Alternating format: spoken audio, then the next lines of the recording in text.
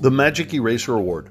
Hey everybody, it's Jim Peters, and it is Accidental Magic Time. Thanks so much for listening. Appreciate you guys very much.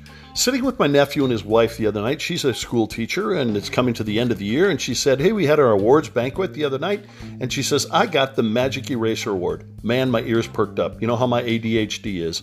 And I thought, oh, what's that? She started to explain it. Everybody needs one. If you don't have a magic eraser, you don't know what they are, oh man, go get one at the store. You're going to use it for everything. It erases marks off walls and off floors and off your furniture and all this other stuff. Use it wet or dry. It's a whole bunch of different things. Oh, it's amazing. I literally want to rub it on people's foreheads, help them forget how stupid they are, and they could go out and be really smart. But that's not the point of this exercise.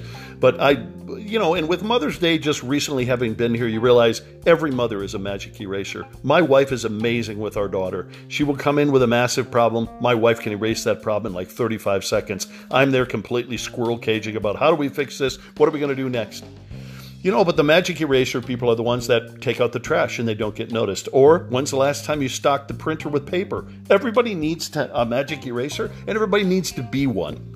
My stepdaughter says you shouldn't need affirmation. The magic eraser people are just always there. Nope. Then you never appreciate the people who are the magic erasers. People who are the scaffolding and hold things together, but they don't look like they're really working, and they're not really looking for a response. Those people we got to remember to thank. The magic eraser people. Magic erasers change the world. Those are the people behind the vice president of the company or the president, and they know what exactly they're doing. And they're the ones that make everybody look spit polished and make everything go smooth as magic, because they're magic erasers. They change the world. Be a magic eraser.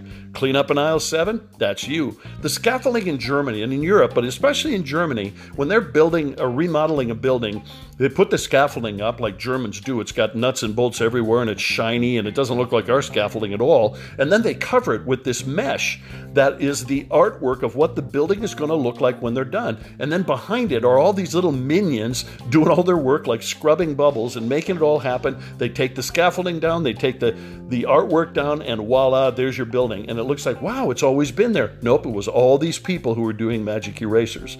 You can make this happen.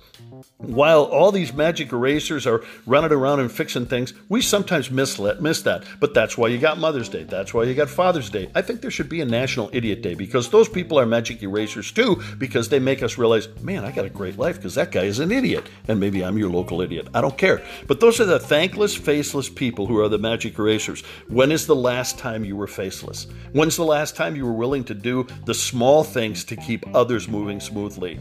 You picked up somebody. You filled the tank, you washed the car, you closed the door, you opened the door. Recently, I was walking into a store and I was opening the door and I saw there's 3 or 4 young men trying to come out.